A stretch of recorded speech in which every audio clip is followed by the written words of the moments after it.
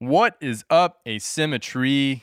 Got a good one for you. Got a good one for you right here. Aaron Kupferman, artist, visual artist, sculptor, photographer, fantastic creative mind, joined us on the podcast. We've been engaging with Aaron because he's been taking a really interesting material approach to the creation of the bonsai vessel, utilizing concrete in ways that I haven't seen people apply this kind of refined sculptural quality to. And we wanted to get some perspective on Aaron's background, on his process, and on the information that he puts into these pieces.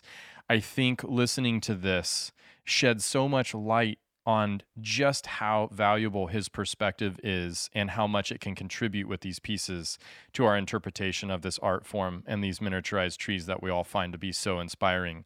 Anyways, Aaron's work will be available on our web store, goods.bonsaimarai.com, after this. And Aaron, at the end of the podcast, lets you in on a little window to access his other artistic work and creative endeavors. So follow it all the way through. Fascinating conversation, incredibly talented individual, and we're really honored to be engaging and collaborating with Aaron. Sit back and enjoy. What's up, Aaron? Hey, Ryan. Yeah, can you hear me? I can't. Can you hear me? Yeah, I can hear you just beautifully. Looks like you're muted, maybe? Your Zoom is muted? Makes sense. It makes sense. Why would we go. Why would my Zoom be unmuted? Right. Right. I mean, why use Zoom if we could just do sign language? Yeah, right? That's right. We could try to lip read across the computer screen. How are you? Yeah, that makes sense. Great. How are you, man? I'm doing really, really well. I'm excited to get to sit down and talk to you, man. It's been a relationship via images, and then getting to handle your artistry and putting a face to the name and a voice to the personality is always really, really cool. Yeah. It's a shame we can't get together, actually. Right. Now you're down in Southern California. Is that where you're at? Yeah, in Culver City, right in the heart of it. Gotcha. Yeah. Everything staying civil down there? Oh, yeah, as of now. Yeah, right. Yeah. When the Lakers won, it got a little crazy though, huh? Yeah, and I guess a couple of the riots went past about a mile away or so when all the racial stuff was going down. So wow. But I mean, like my little area here, it's pretty chill. So yeah, and I'm not really sure. Like, you have sent me obviously your work in terms of the use of concrete as a medium to create vessels to house trees, which obviously is sort of the nature of yours and my engagement, and we're really excited to bring those to the world because I think people are going to be really excited to see exactly what it is you've been doing and how beautiful it is. I was shocked and really amazed to get to handle them. But you've also been doing some pretty radical stuff with wood, or just utilizing it in a very beautiful way to serve the same function and whatnot. Where do all these skills come from? Like, give me a little bit of context for Aaron's life, if you could. Yeah. No, I mean, I honestly, the wood stuff sort of came first about four or so years ago. When we bought this house, I started getting into doing a little bit of woodworking, do some projects around the house, like build some shelves or whatever. And I've always liked collecting old things, and I had some older hand tools, and I have a very small spot in the garage where I could do some woodworking. My first project was building a wood workbench, and I really didn't have any room for power tools. Plus, I don't like the tools screaming at you and ready to rip your fingers off. And I liked some of these vintage tools that I was gathering, and so I really got into doing the sort of all joinery, no screws, no nails, pure joinery, all the old traditional woodworking stuff. Dovetail joints, and using a hand plane to square up the wood with like doing everything by hand. And, it may take me a night to square up a board to just how I want it. But to me, it was all about the process. and it might take me a month to do the step stool that we have in the bathroom for the kids to wash their hands with. But it was an enjoyable month going, like, after working all day on the computer, I could go into the garage at night and do stuff with my hands and do tactile, tangible things. Yeah. And I've been a photographer my whole life, and I took my photography skills and applied that. And it's been fun because I sort of built up a decent little Instagram account with photography on my woodworking. And I think I'm up to like 16,000 followers or something. Cool. And yeah, it's been a lot of fun. And I've been going to the Huntington for like a decade. I've been a member at the Huntington for like a decade or so, and I've always enjoyed the bonsai stuff there. And I think a combination of that, and I think I stumbled across a couple of YouTube videos, and I was like, that, like, bonsai, that's pretty cool. Like, I've always appreciated it, but like that's something I could actually do. Mm. And I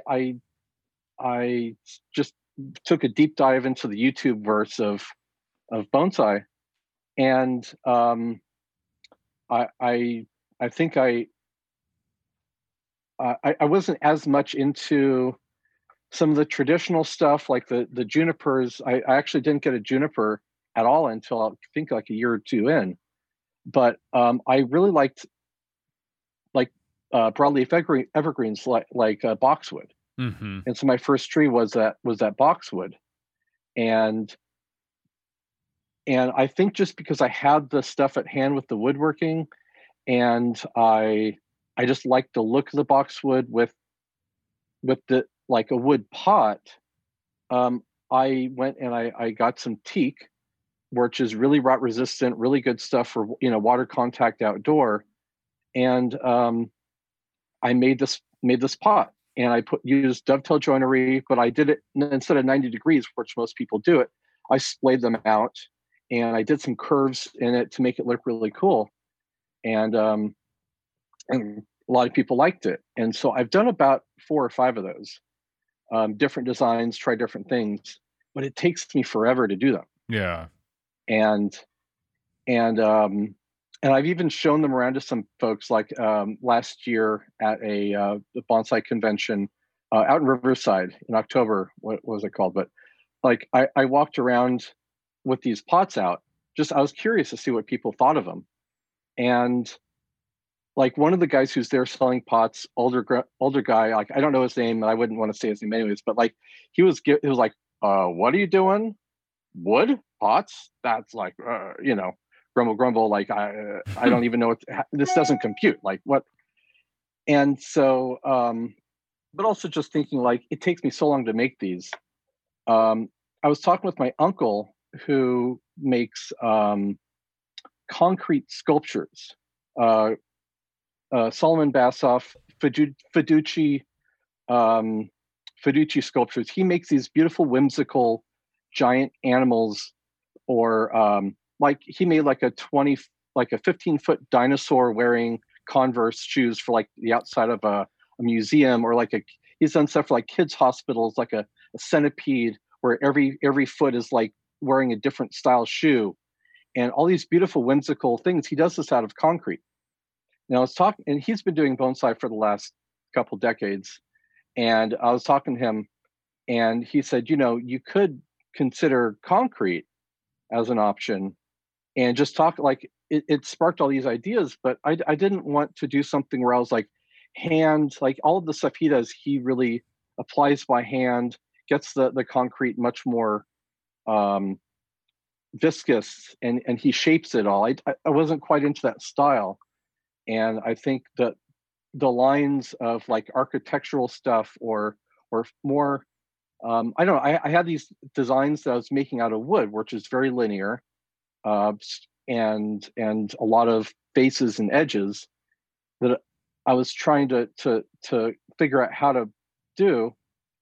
It seemed like that would translate into concrete, Mm-hmm. as a cast mold, cast concrete from a mold. And so I really started to take a dive into that with help of my uncle, and it just I went hardcore into it. I mean, concrete is such a cool material. It has such a deep history to it. Um, it can be raw, but it can be refined. There's a lot to it. And yeah, so I mean, that's sort of how I got to doing this, making these pots. Yeah, and concrete is an interesting medium because I think we tend to take it for granted. And it almost feels like concrete as a medium in sculpture, art, and design is almost a medium that people sort of scoff at first and then have exposure to a high degree of craft artistry and design sense and then circle back to it as like this rediscovered element that has this malleability and flexibility to it. And it's such an interesting dichotomy of approaches in bonsai because the concrete pot as we know it in North American bonsai is a direct derivative of the internment camps in World War II, where this material was all that was had in these spaces where Japanese Americans were held during the war, and it was this resource that they utilized to make ceramics to perpetuate and preserve this cultural art form that kind of encapsulated and held their identity. And then it was almost like forgotten about. There was a little splurge of concrete as a medium post World War II, Central Valley of California, Southern California.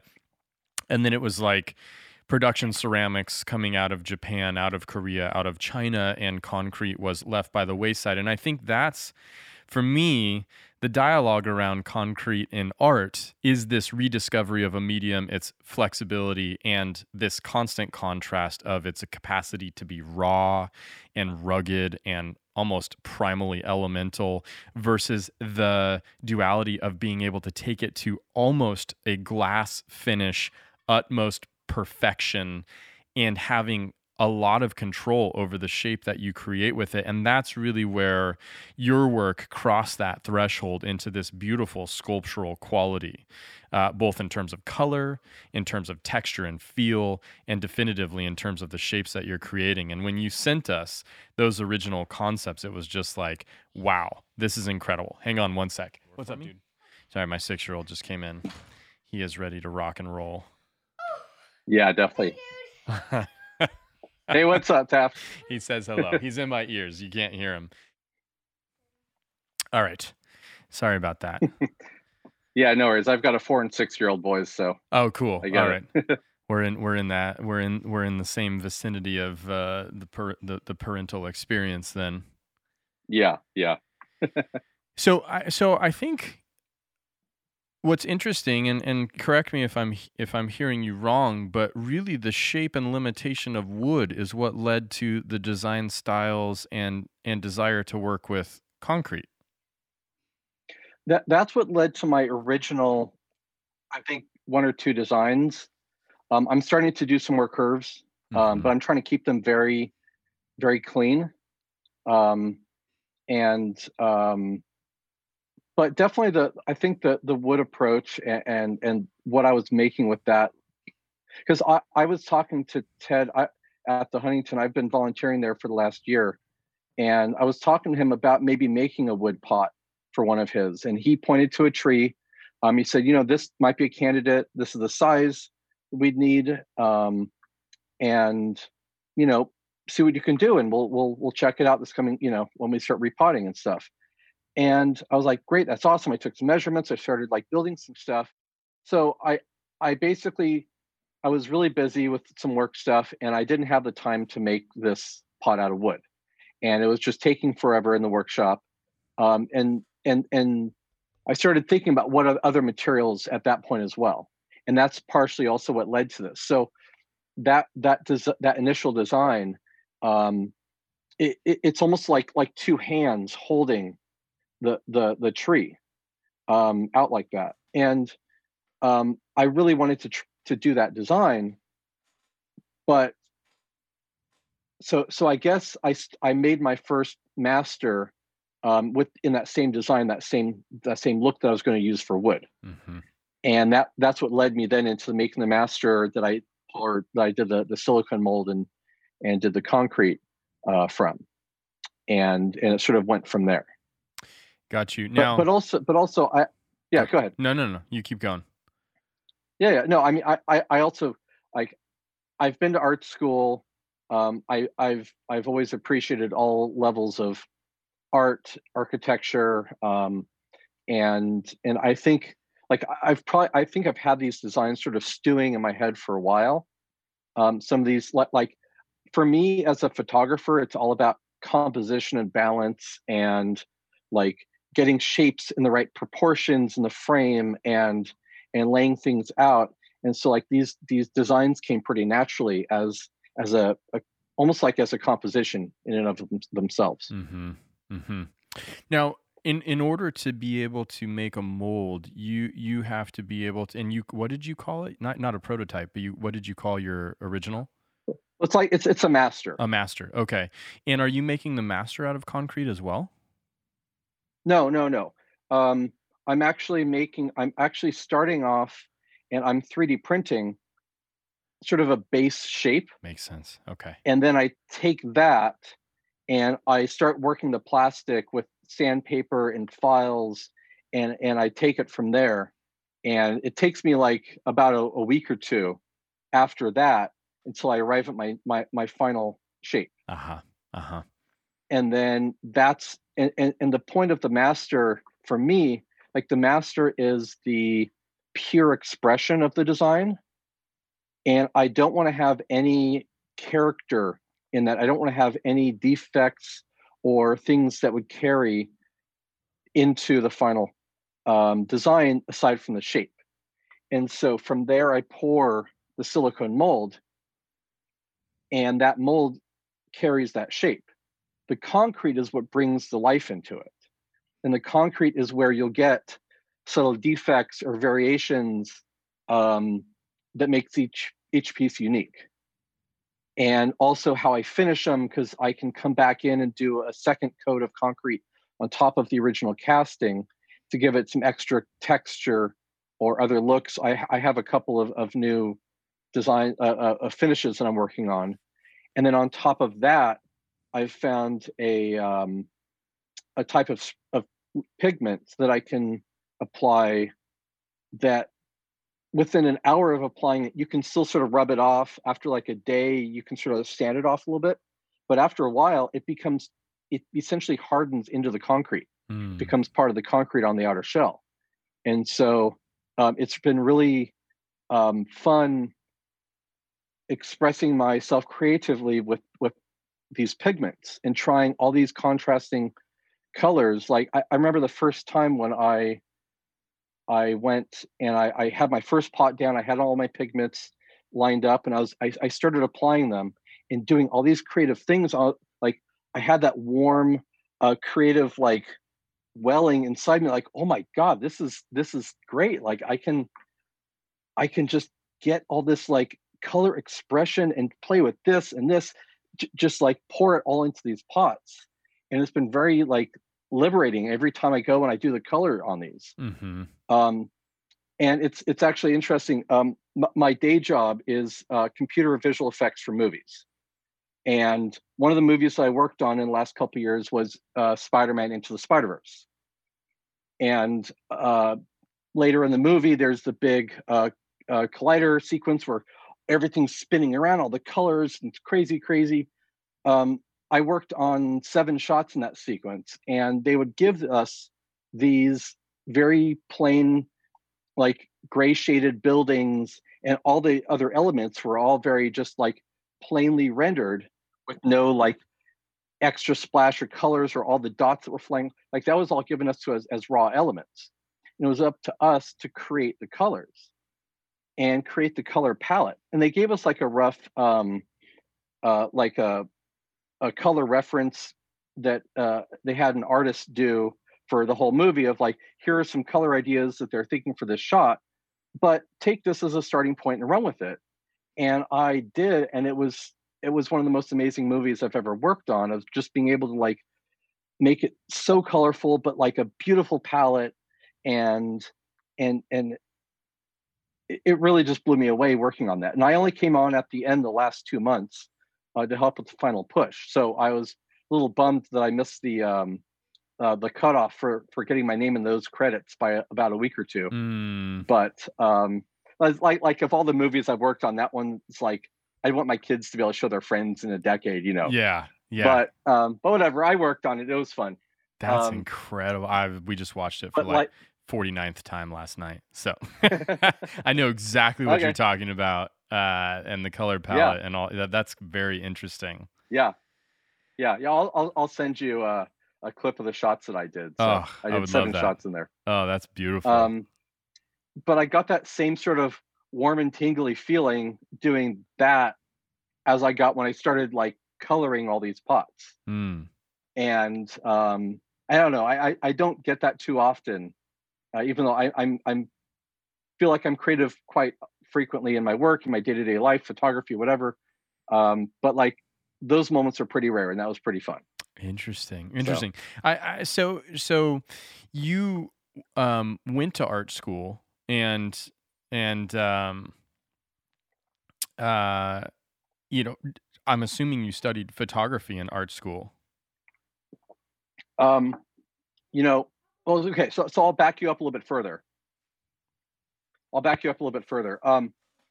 I coming out of high school, I was going to go into engineering, and I've always sort of had a very technical engineering mind. And I got a camera as my graduation present from high school, and it just like took me off a whole different way. Um, my grades sucked. I went to community college. I did a bunch of photography there. I haven't taken a photography class since that, but I went to art school because it was like a digital media program. So I went. I was going to go into like typography and graphic design, but I found this working in film, like it's called compositing. It's like Photoshop, but for moving images. And my photography side really like connected with that and working on like live action footage. So I went and I focused on that. And that's what I've been doing ever since I started in the movie industry. Mm, So it's like it's like when they film somebody against a green screen. I'm the guy who takes the green screen out and puts the background in. I put in the exploding element that comes in off the camera left. I put in CG character that's on camera right.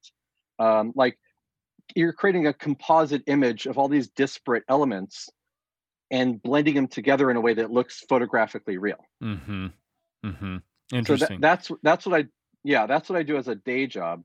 And so this is Um, where composition is so paramount for your career. yeah, I mean, composition with being able to tell a story with how you assemble all this, you put the frame together, um, and like leading the eye through a shot where you want the director like wants the eye to go to this element, sort of craft the lighting in a way that makes your eye look at this, tell the story through the image.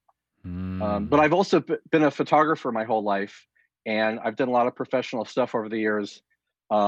Like on the in the primaries here recently, I was a photographer on a presidential campaign for a little bit, and I've done like professional car racing photography, all sorts of stuff. I do a lot of photography where I go into the backcountry and I film time lapse of the stars going over the landscapes and uh, all that stuff. So Hmm. it, it's anything I can photograph, I enjoy. It's that's another compared to visual effects where I'll have 3 or 4 or 5 people above me telling me how to create this image. Although I'm doing it, it's a collaborative process. The photography is just me, Mhm. and that's where I can just go out and be myself and do my own thing.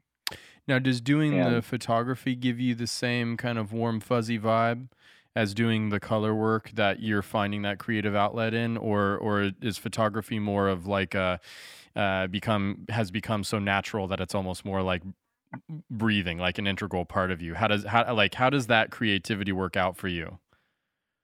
I photography has always brought me definitely a big level of that. It's not um, it doesn't hit as often as like those couple of moments I mentioned because it's sort of yeah, it is sort of always there.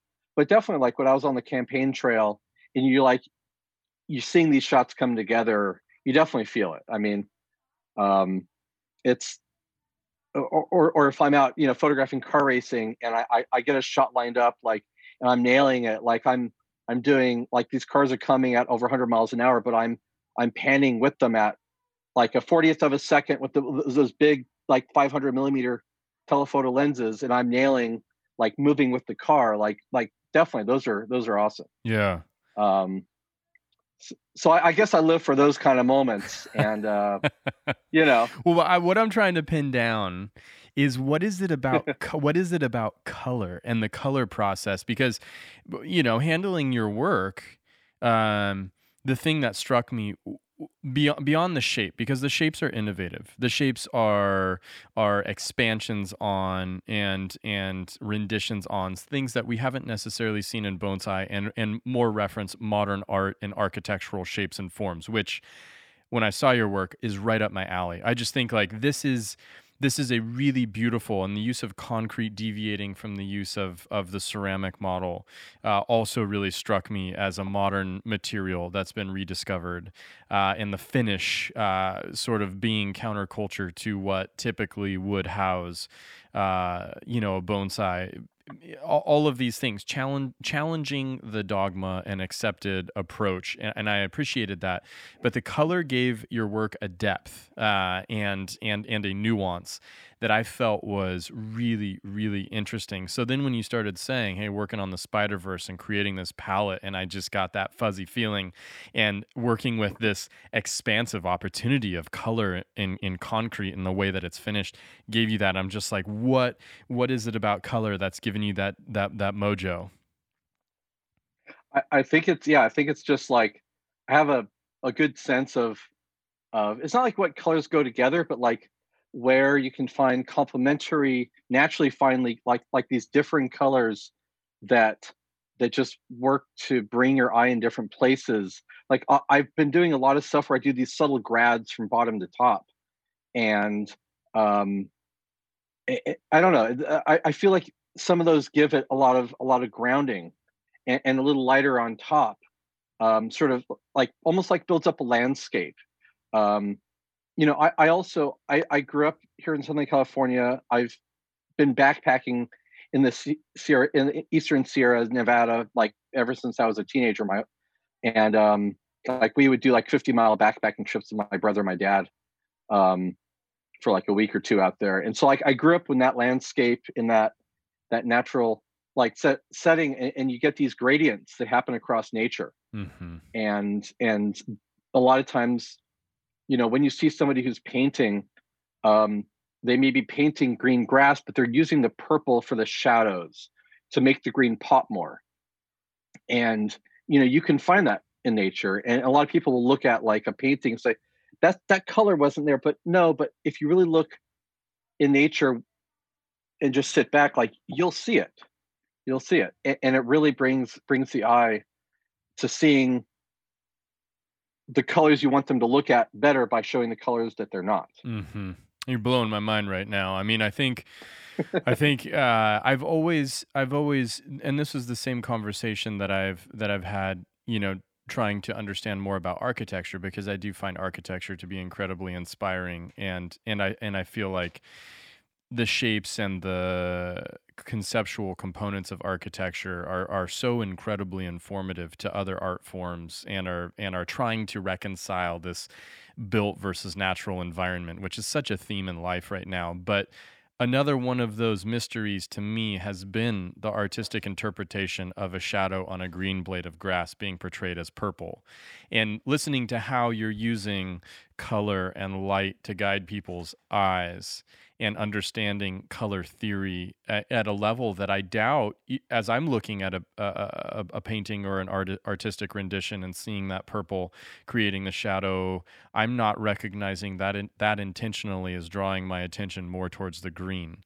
And I feel like these are the kind of concepts that, as bonsai is growing and expanding, and individuals such as yourself are applying this greater depth of knowledge of the medium and of the different components of the foundation of art, whether it is color theory or whether it is contour or shape or texture or shadow or positive, negative mass, all of these things.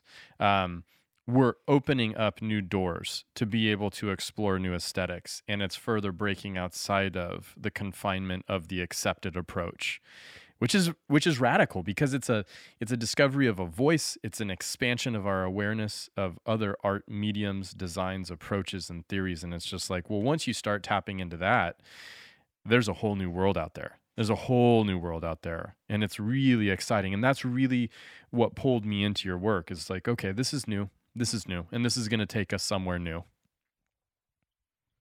Yeah, I mean, it's amazing seeing how American bonsai is evolving in such a different way from Japanese traditional, even current modern bonsai in Japan. Yeah. And how, I mean, you would never, I mean, would you ever see non-traditional pots, vessels, whatever you want to call, at any of the Japanese exhibitions? I I think you might. I mean, Jonathan Cross, like, Right, exactly. I think right. you might periodically see an outlier that somebody might look at and scoff. You might see Yeah. some sort of religious or contextual connotation represented by a bronze, Buddhist Right.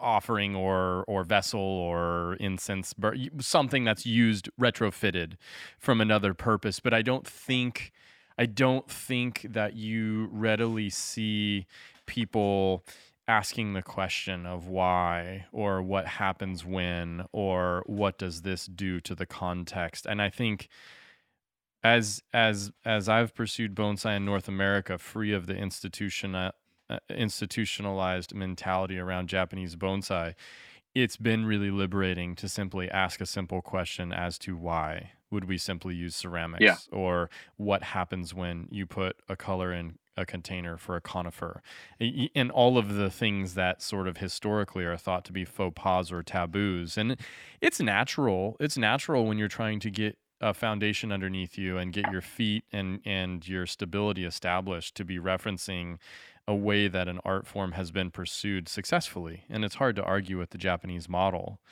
But once the technique and the ability to do that has been demystified, and even in the case of an apprenticeship in Japan, it's become a natural course and capacity as an apprentice in Japan, a repetitious production of 3,000 to 4,000 trees over the course of the 6 years that I was an apprentice left me feeling like, well, maybe I would like to do something else besides this, like this isn't going to sustain me for the next 40 years of my career.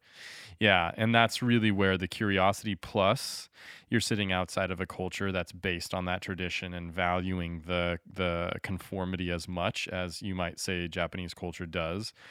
And all of a sudden it's like all the components are in place to start to explore. And I feel like everybody is experiencing that in North America. I feel like the ceramicists are experiencing that. Artists such as yourself are experiencing that. The bonsai practitioners are experiencing that and asking what else is there. And I think there's like a danger in that, to move too fast and not ever have any sort of mastery of craft or explore how much quality you can pull out of potential aesthetic opportunity. And also maybe some ideas need to keep moving in order for them to excel and advance. And I think that's where we are, is like feeling out this process and like, what does it mean to keep going? What does it mean to hover here for a little while? Do we lose something? Is the momentum gone? Is this what it takes to develop an identity or understand this component to a degree where we can then expand? It's such a liquid and fluid process at this point in time, and that is very satisfactory to me, at least. And the more people that get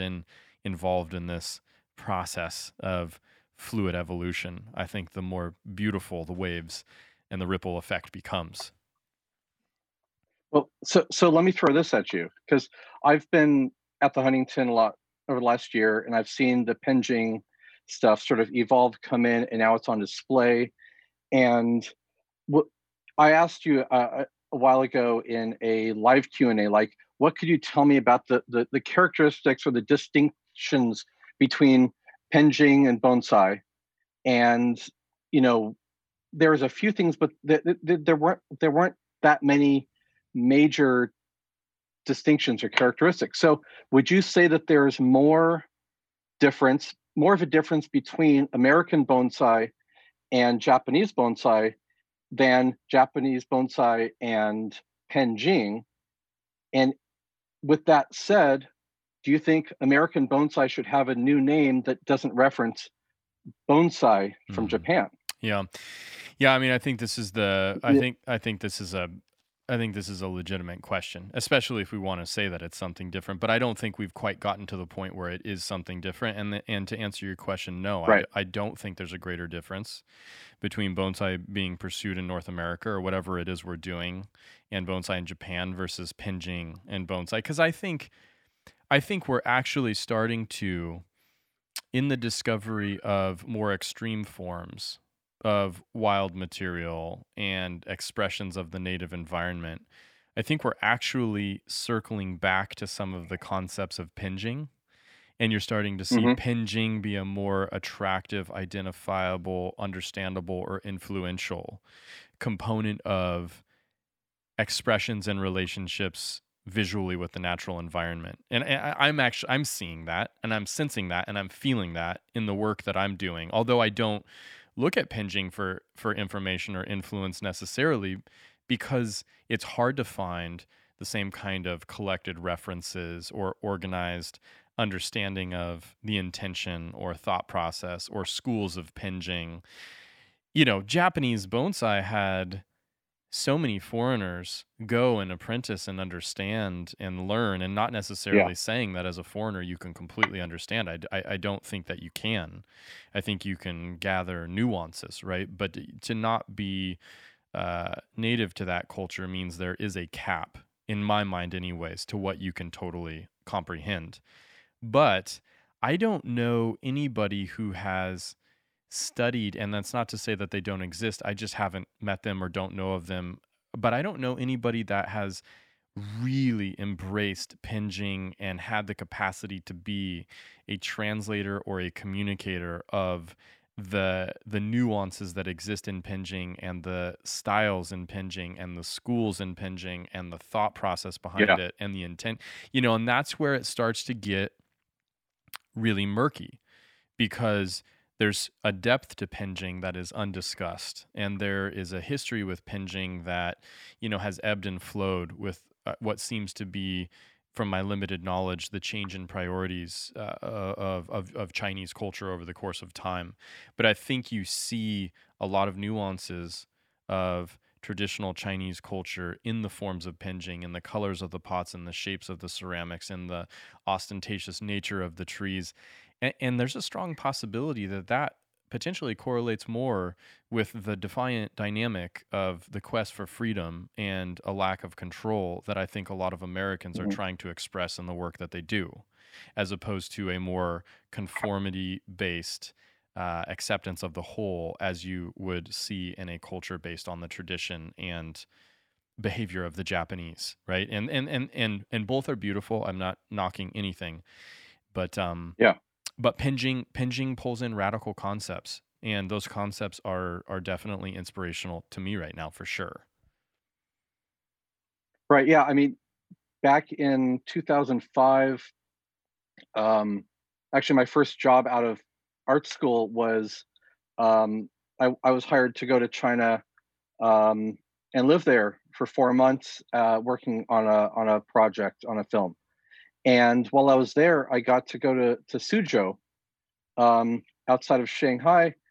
And I guess Suzhou is where a lot of the original Asian, well, Chinese gardens started, and some of the original, like it was told to me like it was the epicenter of the entire Asian gardening ethic, which then expanded from there out to all of China, And I'm sure there's other variations of this. This is just what was told to me, and then was taken to Japan and refined from there into what became the Japanese gardening ethic.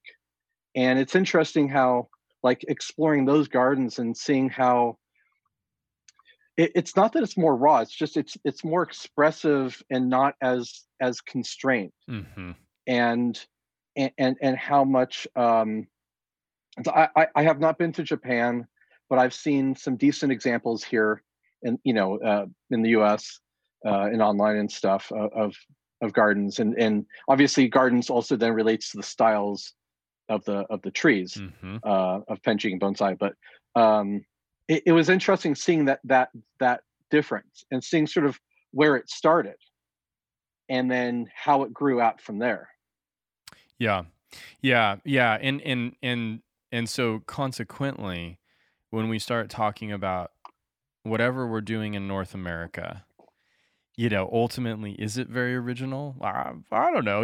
Right. The landscape here is different, and we don't have the red pines of the Yellow River. We don't have the same landscapes as the Japanese Alps or the same species, but there are commonalities that exist in the elemental influences on plant material, and there are similarities between pines across these regions of the world, and then it comes down to interpretation and technique. And I think what I've kind of recognized over the course of time is it the as basic and fundamental as this is it the elements that you are utilizing that make it something versus another? And that's where bonsai, tree and tray feels Right. like a limiting component, which I've spoken with Ron Lang as a ceramicist about this on the podcast, and where the ceramic vessel might be the impairment, especially in the adherence to the traditional shapes, which were derived from China and then modified in Japan, or at least continued in Hmm. Japan. Um, and it's like, well, when you start to move out of that, what happens to that? What context are you creating? And then where we see bonsai and penjing displayed typically are either in a garden environment that has context to that culture, or in a physical space that is prepared in a very similar way consistently as the definition of this is how you present this art form to the public. So then you say, okay, well, if you change that vessel and you change the context in which it's presented, is the interpretation of that piece now capable of being taken in with a different meaning and a different interpretation that makes it something else? And I guess I do have to believe that it does have that capacity, and that it is inherently something different. But I don't think that we've worked out what that is. Right. I mean, uh, I sort of see like American bonsai almost expanding more out from. It's such an open land. It's really about all about the landscape, the forest plantings for me. Like I've been getting more and more into those, and it's funny because here I am making vessels for likely singular plantings, which I love and we're always going to have. Like I've been finding myself desiring to do more and more natural rock forest kind of plantings to represent the landscape that is here in the U.S. Yeah. And honestly, for like the for me, I sort of got into this as a way to bring nature and varying species of types and looks of nature home to my backyard as a way to miniaturize and make it personal for me. That's part of why I really got into this and like it and what I get out of it. And so, I've been doing like I made an oak forest planting. I've got like I bought this uh, one of the hardest woods in the world, or the hardest is lignum vitae, and I bought a slab of lignum vitae and planted like this nice flowing oak landscape on it. And like to me, that feels like America. That feels like stuff I know. Mm-hmm. And um, it's like maybe we start opening the vessels up more Mm-hmm. Mm-hmm. to allow for more of that. And so my most recent round, the one I sent you a picture of, it was sort of half pot on one side, but half open on the other, to allow for more of a flowing, less constrained feeling to it. Wow, that's really fascinating. I think you're touching on something really interesting there in terms of this desire to control or constrict or contain versus and Yeah, this would insinuate a lack of space, right? Versus this sort right. of lack of Japan lack versus, of yeah, control or lack of right. containment, this open expansion. And I think the space has always been a constant thought for me, because there's never been an exhibition that's been done where space is not the limiting factor. This is at the epicenter of my desire to explore exhibition styles, is to have space be Right, almost unlimited, and that becomes a right. very very creative concept to play with. But for the component that houses the tree, and I think this is why I've gone to work with a lot of natural wood, because wood typically isn't containing things. You're having to adjust and plant on top of it, or metal, where you have such a thin surface that you really can Mhm. get to a maximization of the visual weight of the plant material as opposed to its equal balance. And I think also not necessarily feeling like you have to quest for balance in the creation of a subject, because in the natural environment a tree isn't attempting to have balance. It's just doing the best it can to stay alive with the Yeah, elements thrown at it, right? yeah, I mean, right. bristlecones, Yeah, ancient trees, they're showing you, they're like, look, balance, we forgot about that 2000 years ago. We're just trying to stay here, you know? And yeah, and yeah. there's a magic in that um I find to be really interesting. And I would say one last thing. Like, I think whether you're looking at wabi sabi, whether you're looking at Shinto as a religious belief system, whether you're looking at Buddhism or Taoism as a manner or methodology or teaching that is being reflected, those are inherently Penjing and bonsai concepts. And I don't necessarily know that I have seen, and I think there's probably grounds for this to be represented via different religious contextual explorations or visual representations. But I don't think that I've ever seen a composition that's based on Christianity or the Mormon faith or the witness faith, which I'm not saying there needs to be. I'm just saying we have largely accepted these compositions that come from China and Japan, and the birthplaces and origins of this art form of recreation of nature in miniature. But it's not really nature in miniature. It has another Right, not there. it has another conceptual backbone to it, and there's an influence of culture. And then all of a sudden you take it and you put it into a melting pot like North America, that is truly a conglomeration, whether or not we've maintained sort of the notion of freedom, or whether we're drugged into thinking that's what we exist in. We still, there still is, I think, a desire to exist outside of a construct to a degree. And when you apply that to representation of nature in miniature, I do feel a certain amount of freedom to be able to interpret nature in a way that I don't necessarily know Penjing or bonsai has had the opportunity to do. Right. I mean, like where do you need to how many of these conventions do you need to bring over to the US, like Kusamono required as part of a display, Hmm. as as opposed to making that part of the display, or part of, or not even needing it. And how much of that is just part of us bringing the name bonsai over here, Hmm. and how much is yeah, we need to make it our own. Yeah. Yeah. I mean, if we want to call it something different, and if the goal is to Well, I'm not use, saying a name, but yeah. sure. But if the goal is to But express something that is true and authentic to somebody living their reality in North America, I think it's very challenging to try and stay true to the Chinese concepts of Penjing or the Japanese concepts of bonsai, as those terminologies are loaded with connotation. And so then you do right. start to say, well, God, what do you call it? And how do you go about that? And I think this is, and I keep circling back to your work, because, I don't just see something cool and then I'm like, ooh, I want to go play with that cool thing. I see something that I think is cool, and then I think, why do I think that is cool? And I think your work brought about again the re-exploration of a material that has some historical connotation, but also is taken for granted and rediscovered at a higher Mhm. level of aesthetic. I think the forms that you're making are very modern and sophisticated forms, and this with the organic form, the contrast of those two ultimately taps into architecture at its fundamental level, and that is Right. fascinating to me. And but where we're getting in terms of this conversation is really a discussion of greater concepts, which I never dreamed we would. Not that I underestimated our capacity to have this conversation, but gosh, you're getting the wheels turning in terms of excitement around this notion of expansion and a lack of desire to control or to confine. And this is fascinating because it's a real experience, especially growing up in the western United States, west of the Rockies, the deserts, Right.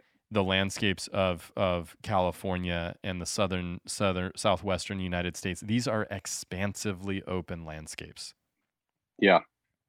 Yeah, I mean, honestly, I'm just continuing this like, I've had inklings of this in my head, but having this conversation, I'm already like, designs, "Oh, what about oh, this is interesting," like, I'm already having little design flashes in my head, like, "Let me go sketch real quick then." Right, right. I would But welcome you to do that because I think the other thing that you're tapping into with color theory is there are notions of um, analogous versus complementary colors in color theory, but that's like the very yeah, base. That's not a definitive color theory discussion. It's just the it's a opening starting point. starting point. That's a launching.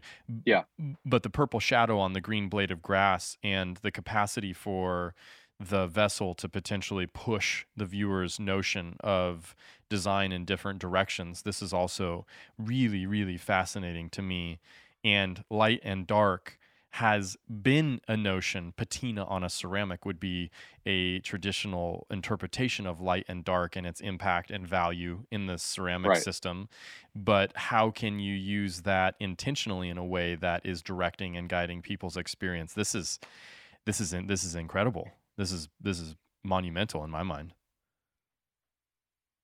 Yeah, I think I need to head so I'm actually heading out to Mojave National Preserve, in a week or 2 here, and I think I'm gonna start sketching again 'cause, Good.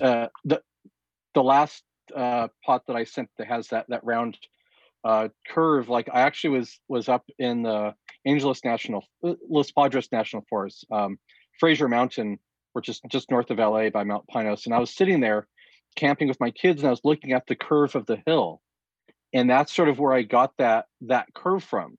And my kids were off playing, and I was sketching, and I was like, "Oh, that's a I like I like that curve." Like, and I see these Mm, trees on here, and I think I'm gonna do some more sketching next time I'm back out at the desert again. Now that it's cooled off, yeah. I Yeah, can get out there. what an interesting it's so radical to see how when you take like the person out of the human, like you're Aaron. I know you as Aaron, and you take Aaron out of it, and you become a filtration mechanism. So you're taking this in, and what Aaron is going to see in that landscape, and what I would see, and what maybe Jonathan Cross would see. Right. We're all going to take something totally different. And you took a curve that informed the shape of the vessel that you made with a material that is largely underutilized and potentially even not utilized. Uh, th- this is where there is a limitless possibility for creativity within the medium of tiny trees and how they're handled and what they represent contextually. I think anytime somebody tries to put a cap on what's possible, it's just like, well, you certainly aren't thinking far enough ahead, right? Yeah, yeah. Like when he mentioned the road cuts in his podcast with you, like Right. noticing the layers. And yeah, I mean, like, my dad's a geologist, and like, I've grown up looking at that stuff. And then you get the road cuts where there's next to a a fault, and you see that those lines just start to get gnarled by all the pressures. There's a road cut heading up 15 up into the high desert, um, and um, it just gets crazy through there when it crosses the San Andreas Fault, and you see those layers just start to get gnarled. And yeah, I mean, you can see those layers, and then you can see places where it gets crazy. So Hmm. like you get out to Mojave, and there's these junipers out there, and they're obviously on the side of these hills that are all rocky and crazy. And yeah, some of those I think I'm gonna go looking at some of the different shapes of these boulders and these rocks out there. Hmm. There's some beautiful stuff. There was recently a fire out in Mojave National Preserve. I think one of the largest Joshua tree groves in the world was torched. Oh, dang So it. that's partially why I'm going out there, is because I've camped a bunch in one of the areas that is covered by the burn map. So I want to go and sort of scope it out and see how it's changed and how much. I mean, it's this beautifully lush desert out there.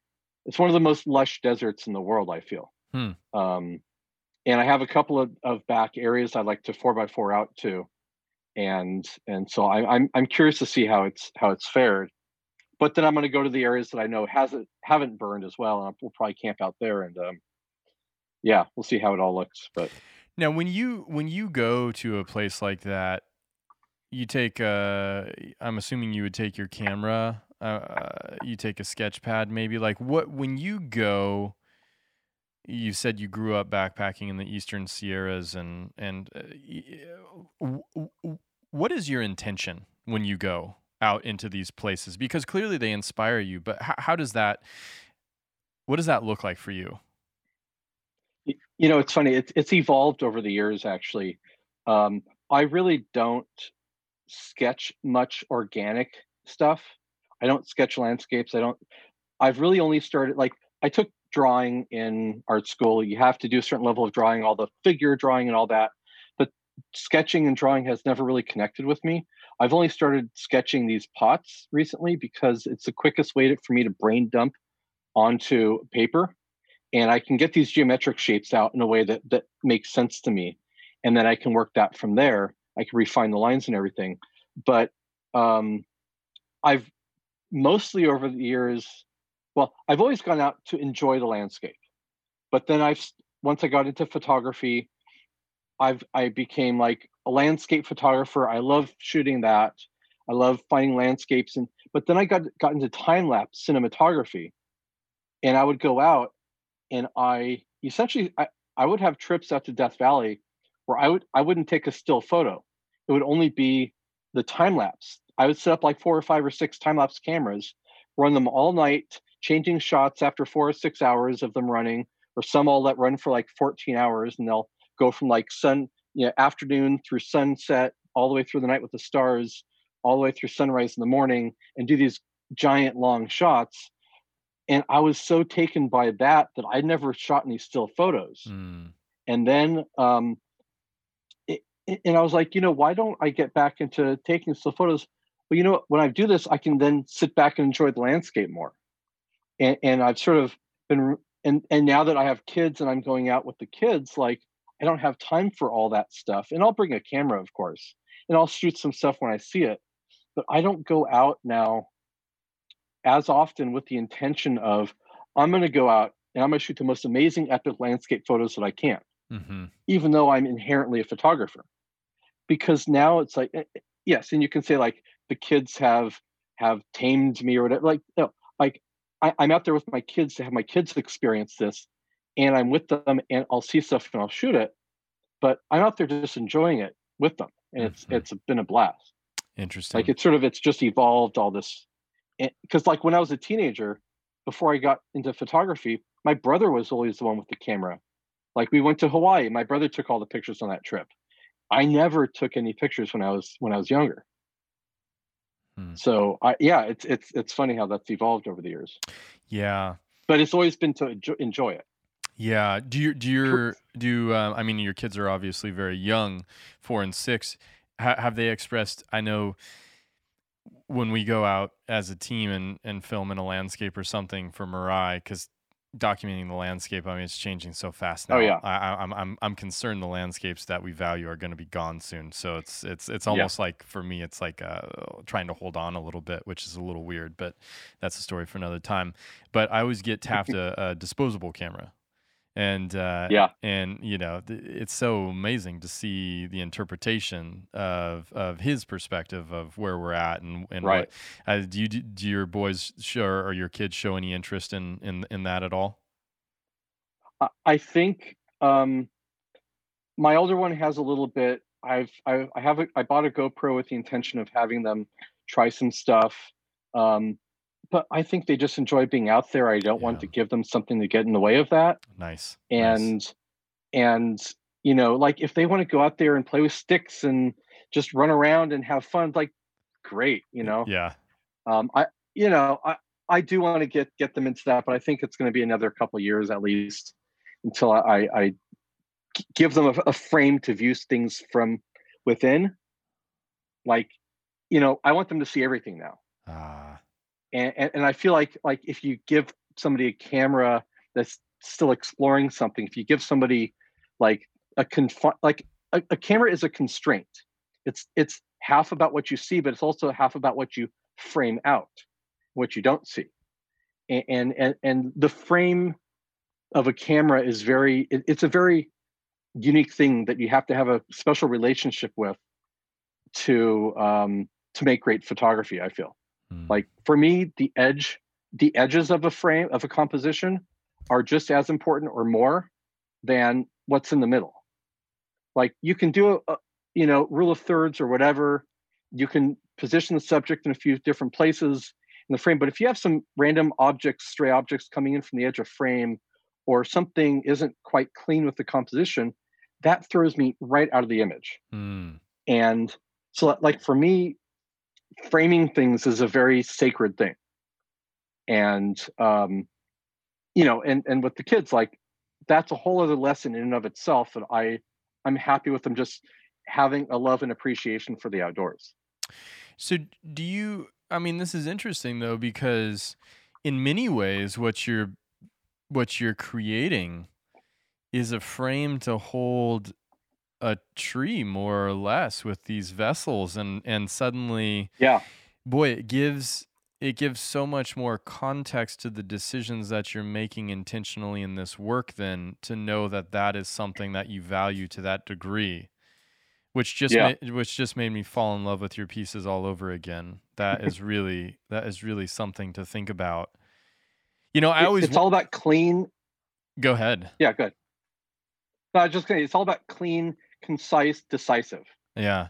Like Y- that's something I really took away from art school. Is those are key things. If you're ambiguous or if you're not really clear about what you're doing, who cares? Whatever. It's crap. Interesting. You Yeah. need to be decisive. So is there a photographer, or a group of photographers whose work you particularly found to embody that kind of style or approach, or whose work you were just like, boom, they nailed it? Not honestly, I tend to maybe purposely I tend to try to keep myself in a bubble. Mm. I mean, I love just enjoying photography, how I come across it, and if I visit a museum, I enjoy it. I might take inspiration. I'm not a follower of photography. Photography is more of it's more like half of it's the process for me. A part of it's the finished image, and a part of it is the enjoyment of the technical gear. Honestly, like I most of my art forms of artwork have something that's technical or something that I can wrap the other engineering half of my brain around. And like I enjoy the process oftentimes more than the result. Yeah. Like I make movies for a living. I might see, aside from this year, obviously, I might go to one or two or three movies a year in theaters, max. I'm not a movie buff. I don't. I didn't get into it to make movies. I got into it to make movies, and it's really about that process. If it was me doing the same thing but it was for some other industry or some other thing, I could enjoy it just as much. Wow. It is fun. It is fun working on big movies and like knowing the ending to Infinity War, Avengers Infinity War, because you're working on the ending, and then you're reading up online what everybody's anticipating it's going to be, but you're working on that. It's like, haha, like, okay, that's fun. I enjoy that aspect of working in this industry, but I'm not working in the industry for movies, or I'm not doing photography to become part of a larger photography world. Yeah. Like I don't post my stuff out there that much. Yeah. Yeah.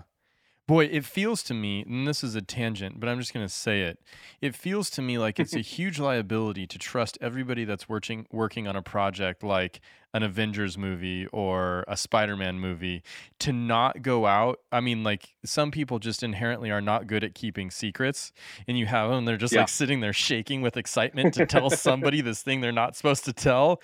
You would have to have one of those one personality type like that working on a movie that could totally blow the whole thing up. I mean, I guess maybe in the end it doesn't matter, but that's hilarious where you're reading it and you're enjoying this. I would imagine some people working on it are just trying to contain the desire to give away Yeah. the ending. Oh no, it's fun. I mean, honestly, those type of people that can't really keep their heads down or can't keep it quiet, like they get weeded out real quick. And yeah, people like to blab about stuff. They won't get brought onto projects or whatever. They'll just get blacklisted. But I mean, we also sign big NDAs, and you don't want to get involved in that stuff. So, I would imagine but that it's would be also just unpleasant. fun being on the inside of stuff like that, Yeah. and sort of seeing it from that different perspective of how this stuff is going to end, or I mean, even in like in Avengers Infinity War, we were doing separate versions of shots that would go into the trailer with the stones in his rings being different than what they are actually in the movie at that same point. Hmm. So everybody who's trying to read into it is going to see differences, a different, like, oh, well, if he's already on this planet, but he doesn't have those extra stones, well, that must mean this and this. It's like, no, we did that for the trailer to not give anything away. Wow. Wow. So Marvel is even messing with you.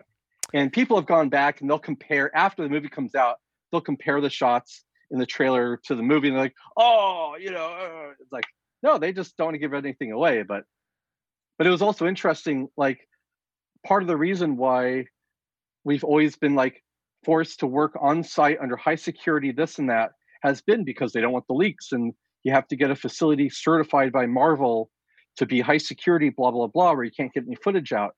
And then the pandemic happened, and everybody was locked in at home, and they're like, we have to get these movies done.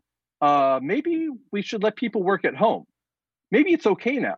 So it's weird, like this whole paradigm shift has happened where all these artists are working from home now for the last however many months, and we've been like doing all these movies. Well, how many leaks have actually come from that? None. No visual effects artists have actually gone and leaked out and made spoil the movie. Well, gee, maybe we can be trusted, Yeah. Yeah. Yeah. Maybe you can give people a little longer leash and still Yeah, maintain the kind of the kind of magic of surprise that's like necessary. we're professionals, Yeah. right? Interesting. Yeah. Wow, that's So fascinating. yeah, there's your tangent. Now, yeah, well, I mean, I'm glad we went on it because it is really I mean, Hollywood and these big budget productions, would you say that they influence your creativity as well, working in that capacity on these kinds of films, or would you? It sounds to me like you filter what you take in and what you allow to influence your process. Not being a follower of photographers and not being a film buff, you're almost protecting to a degree your creativity. Would you say working on these projects does influence you? I mean, I don't know if it influences me because aside, unless I get something in and of itself that's specifically gratifying, like in Spider Verse, because you know I guess over after the last 15 years of working on movies, it's like, oh, cool, I got on another big name movie, cool, okay. Or I'll, like, right now I'm working on a no name, you know thing for Netflix. I will never watch this show. I know nothing about it, but I've thankfully been employed on it for the entirety of the pandemic, which has been amazing. So I have consistent income. But like, I'm not going to see this. I'm not going to, but I still get enjoyment and gratification out of the work. Yeah. And we can't always land big name movies back to back. And so I'll work on a random commercial that does nothing for me. But there's a really cool shot in there that I had to engineer something, how to get that to work, and that I'll take gratification from. So it's like the awe, like my first movie was Pan's Labyrinth. Okay, I was a little cool, that was cool, but working on it, we didn't know it was going to be this amazing epic, like uh best movie in 20 years, but like people were saying, like when it came, like when we were working on it, it was just, oh, here's Guillermo del Toro, he's a really cool director making this small little movie, and it was all in Spanish, so we didn't know we didn't have translations. It was beautifully shot. We didn't know much about it, and then we finished it. It didn't come out until like 6, 8, 10 months later, and we were already on other stuff and whatever. And then the critics are like, "Oh my god, this is the best movie in 20 years. This is Guillermo del Toro's masterpiece." Blah blah blah. And we're like, "Huh? Oh, I guess we should go see it." We should go check that out. Yeah. Hey. What an odd relationship with the work. Yeah, that's tough. That's tough. But I mean, for you, Ryan, you're working on these ginormous, amazing, epic trees that most of us, could never ever consider even coming close to owning. And you're there just going at it. You're throwing branches this way and that way. You're like, doing all your stuff. And like, I could never, get my hand, like, I guess I do volunteer at the Huntington. I do get my hands on nice trees like that, but only, with Ted looking over my shoulder going, did he break something? No, right. Ted's right. not like that, but Yeah, no, he's no. a good But I'm dude. saying like, yeah. So, but like, you're getting your hands on all this epic stuff. Yeah. And for you, it's nothing. I'm not that it's nothing. You appreciate I it. appreciate it. I respect it. I think I respect it. You respect it. Yeah. And I respect it when I'm working on big stuff. But at some point, it just becomes part of what you do. Yes. Yeah. Yeah. I think where the mystery comes in for me, especially thinking about, because you're talking about a scope and scale that you're working on, the people power it takes to bring something like that to life, and the hours and the time. Hundreds and hundreds of people, yeah. Unfathomable. Thousands sometimes. And this Troy and I take care of the garden. Troy and Kaufman and I take care of the tree work. We have a great core of students that also contribute significantly, and I've got a wonderful team that helps make Mirai tick. But ultimately, the creative product is very tactile, and it's one tree at a time, and it's just digestible for me. It's such a smaller scale that to think about being a part of some creative endeavor of the scale and scope that you're used to working with seems incomprehensible to me. It's something I've never experienced, but I respect it, and I certainly enjoy it. But it's still right. But it's still it's just tasks on a bigger scale or smaller scale. It's still the same task. You're still pruning one juniper, needle at a time, or you're still doing the same functions. Like I'm still taking a shot, and I'm like, yes, it may be a render of Thanos, and it may be, amazing render. I'm still dialing the same stuff. I'm still adjusting it in the same ways. Interesting. And occasionally you'll get onto something that's like, oh, we really have to re-engineer this whole thing and figure out all this stuff.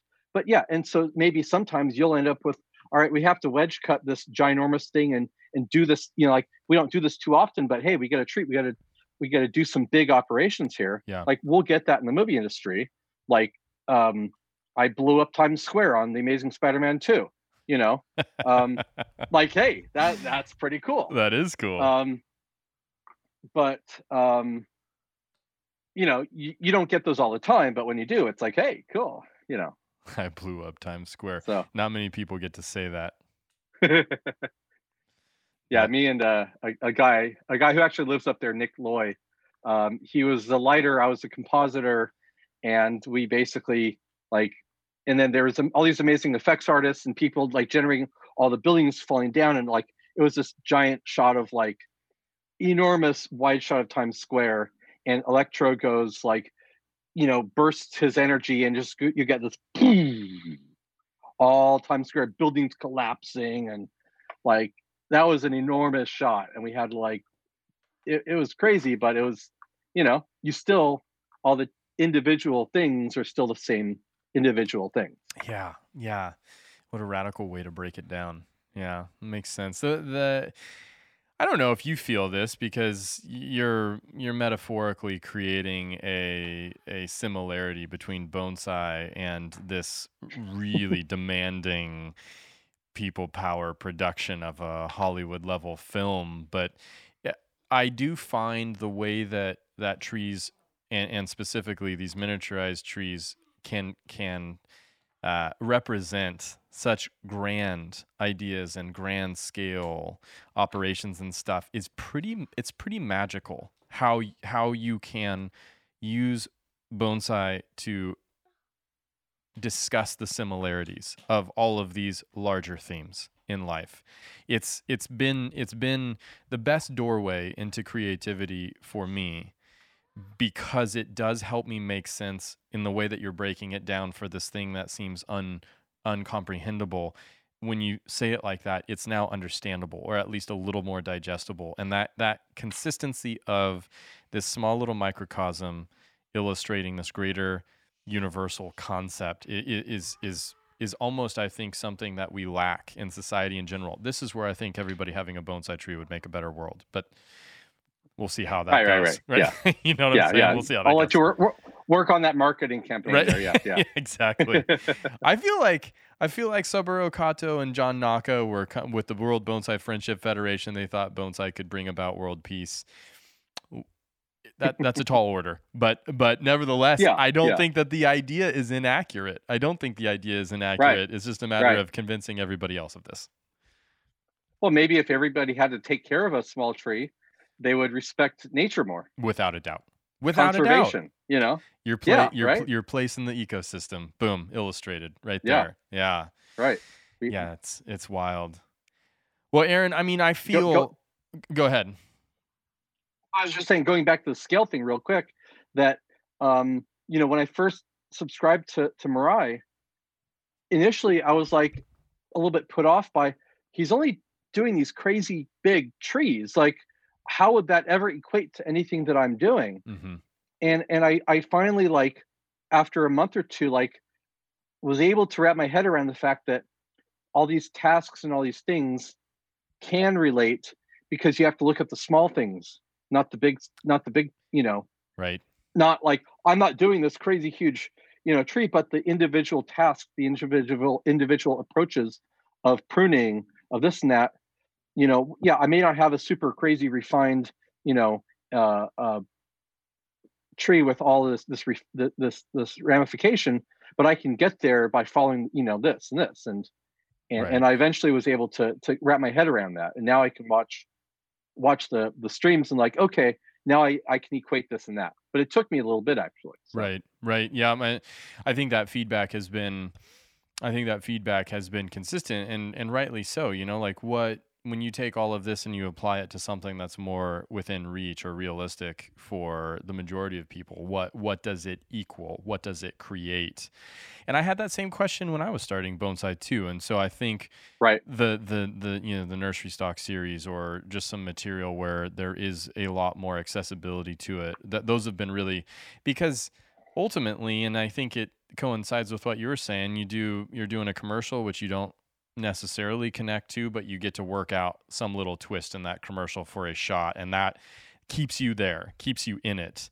Yeah, that's the same thing for me. I love working on this grandiose material, and also a very common pencil thick juniper whip still challenges me to find the most interesting piece of movement and pull that out of the material, and that's where I'm still in it, or maximizing the use of a cutting, or creating an air layer on a seemingly potentialless piece of material, and all of a sudden there's a tree. I feed off of that, and it seems like there's some synergy between your and I's mentality Yeah. around that. But I feel so fortunate that you chose to invest your energy and efforts, at least some of them, into the work that you're doing. And we've been waiting to have this conversation with you because I think it's important for people to have context before we present them Yeah. with your work. But once this podcast launches, your work will officially be available on our site, and I know you're working on new stuff that we haven't even seen yet that we're Yeah, I've got a excited bunch for. of stuff in the pipeline. Yeah. Yeah. Mhm. So we Yeah. look, No, it's been great connecting. Yeah. yeah, we look forward to it. And if somebody wanted to see your photography of the woodwork that you do, you said you had an Instagram account. Well, how would they find Yeah. you? I mean, Aaron Kupferman, spelling will be in the podcast, obviously. Yep. AaronKupferman.com is my photography. And you can find me on Instagram at the same name, but it's my username is Imager993. But if you just search for my name, you can find it. Cool. Um, and then you'll be able to find me on the Mariah web store. On the Hey, Mariah web store, your work it's been shot. It looks beautiful. We have great. context now, and I think it's so important for people to know where your head is at when this work is created, because I know for me it's been hugely enlightening and allows me to see it in yet another perspective. I was already in. Now I'm in so much deeper. So I appreciate Great. I appreciate you trusting us. It's very flattering when an artist feels like, hey, we feel like you can represent our work, and we're going to do our very best. And honestly, it's mostly been over the last year that I've been a member. Really, getting to know you via streams and everything, and trusting you based on how you've presented everything through Mirai. So, it's really become the primary resource, the only resource for me. I don't browse YouTube videos anymore for bonsai material. It's all Mirai. So we'll keep it up. I'm in. Yeah. Well, Let's thank do it, you. yeah. Thank you for the support. Very, very cool. I look forward to it. Yeah. This'll launch on Friday, and away we go. Great. All right. Very cool. Well, yeah, great talking to you. Definitely. Really nice to put a face to Yeah. the name, and to get some information behind you. And I can't wait to see what you continue to create. I think this conversation has given me some new directions to consider as well. So that was Likewise. Yeah, unforeseen, fortuitous occasion. But have a good rest of your night, Aaron, and we'll look forward to more, You my too. friend. Great. Sounds good. All right, Thanks, take Ryan. care. All right, bye. All right, bye-bye.